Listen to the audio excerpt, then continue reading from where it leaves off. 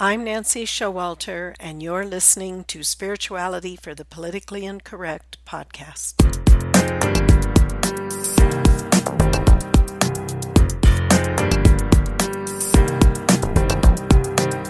Welcome, all radical paradigm shifters and creative change makers.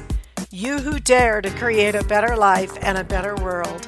Tap into the power that resides within you and use that power for constructive change.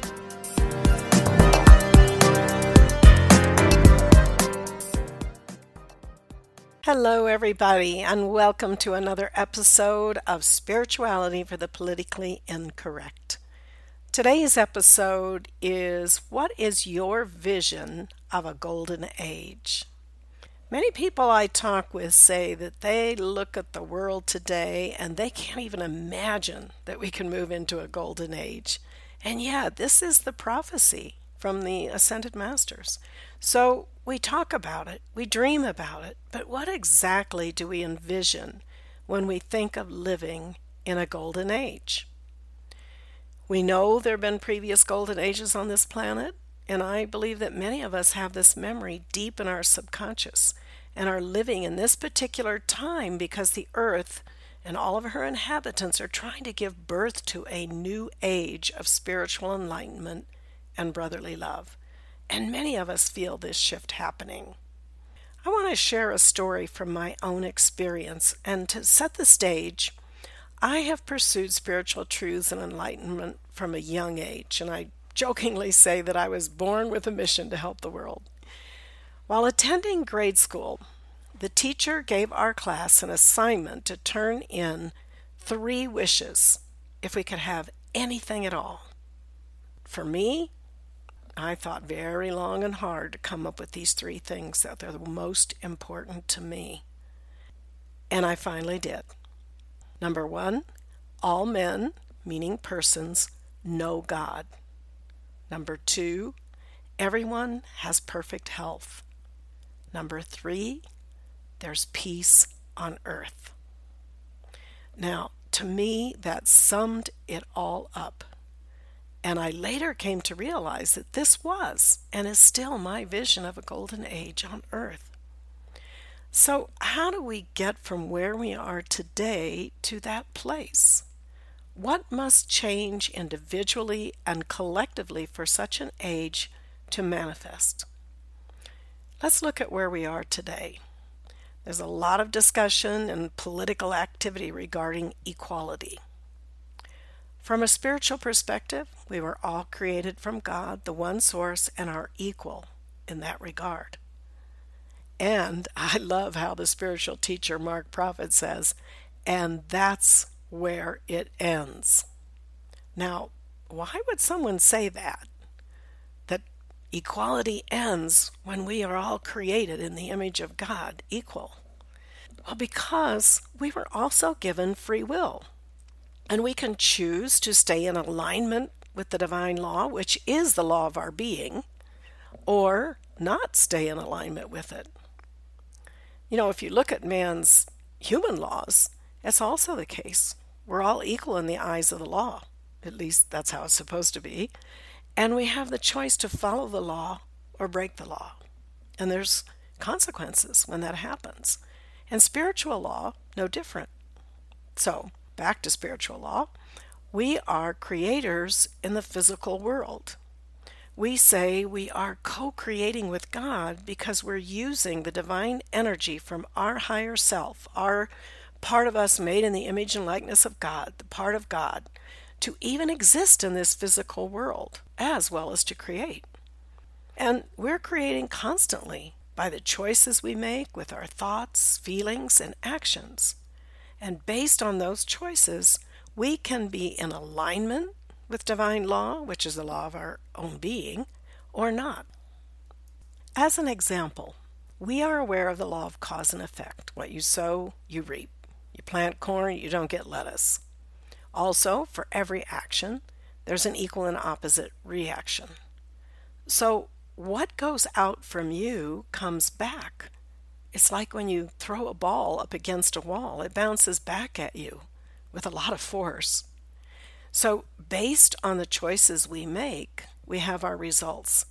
And this is why equality ends once we are making choices. Now, this law of cause and effect extends from one lifetime to another. So the consequences of our choices do not always come back in a single lifetime, which of course means that we come into each incarnation with a certain amount of karma that needs to be balanced, as well as good karma that propels us to fulfill the purpose for a particular lifetime. We're born into a certain culture, to certain parents with certain advantages or disadvantages, certain health tendencies or issues, etc., all for the purpose of learning and growing and balancing our debts to life. Now, does that mean that every infirmity or negative situation we might be born into is a result of our past karma? Not necessarily. There are many reasons why that might be the case. If you remember the story of the blind man from birth in the scriptures, and the disciples asked Jesus, was this man born blind due to his own sin or his parents' sin? Now, they wouldn't even have asked that question if Jesus hadn't taught them about the law of karma and rebirth. But here was Jesus' answer. He said neither was the reason. Rather, it was so that this healing that he performed could be demonstrated for the glory of God. So we see in that particular instance, it was not the sin or the karma of the man or his parents, but it could have been. And sometimes, just like in the life of Jesus, he came to bear karma of the world, and he went through initiations that personally he probably was not required to do so by his own karma. So we see that we can hold the balance for other individuals. We can come, sometimes a child is born, has a disease, and dies at a young age, and it's for the initiation of the parents. Or maybe that is all that soul needed, was to balance that karma and go through that illness. We just don't know. That's the whole point. We don't know.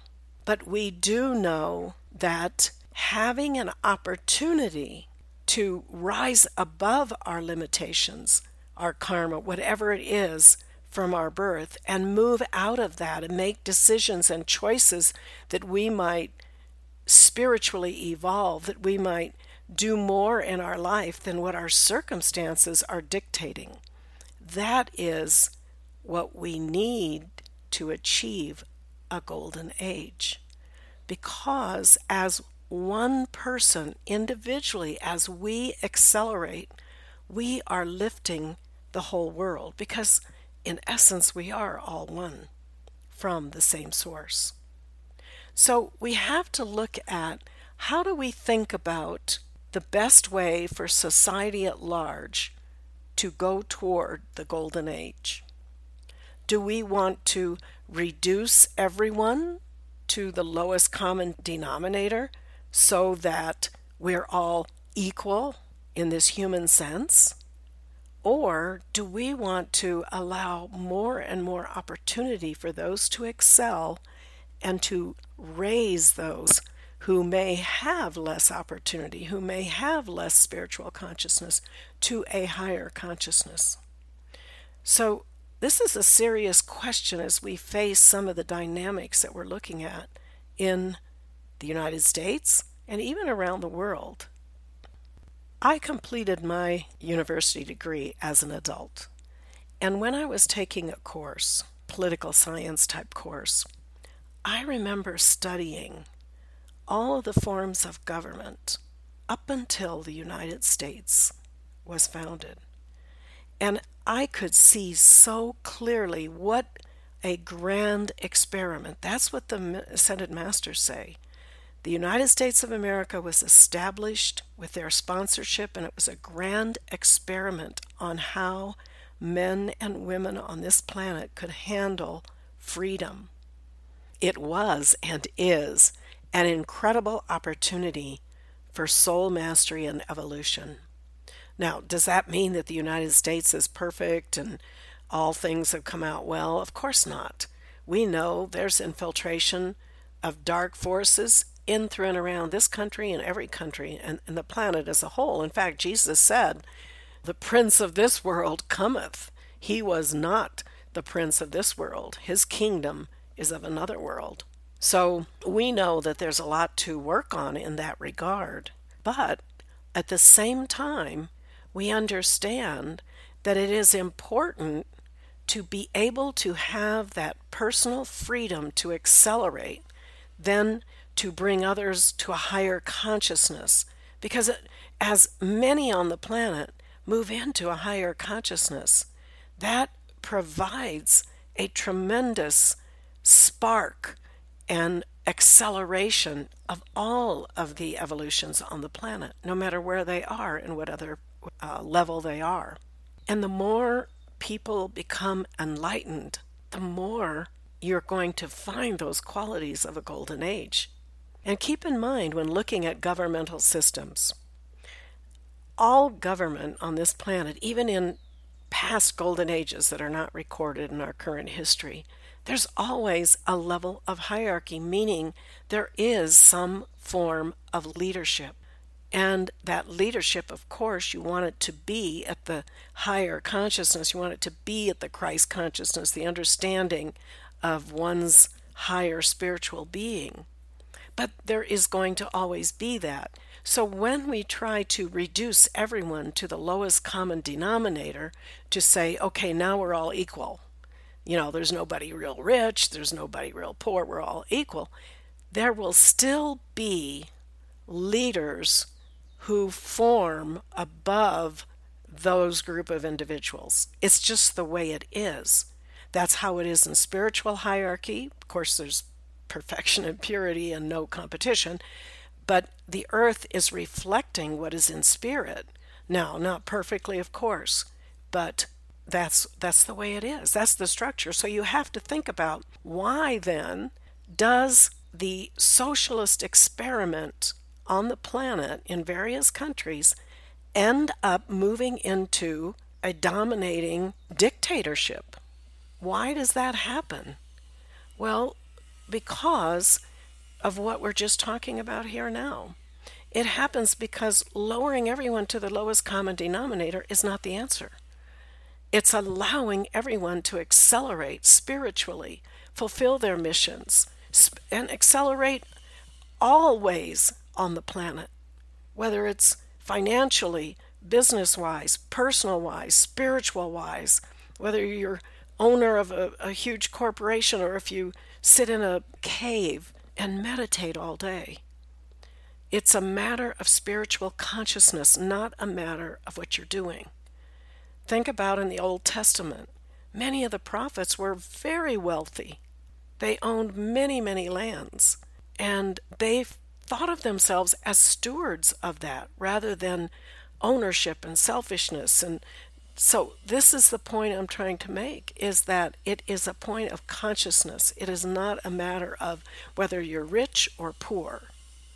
We live most of the time in Ecuador in South America. Many poor people here. Now, something very, very interesting. They don't always see themselves as poor.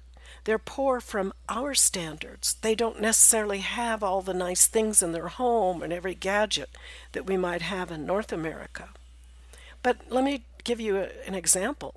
A friend of ours, built a very beautiful home, and while they do that and they have the workers, what the workers usually do is they set up a little temporary housing.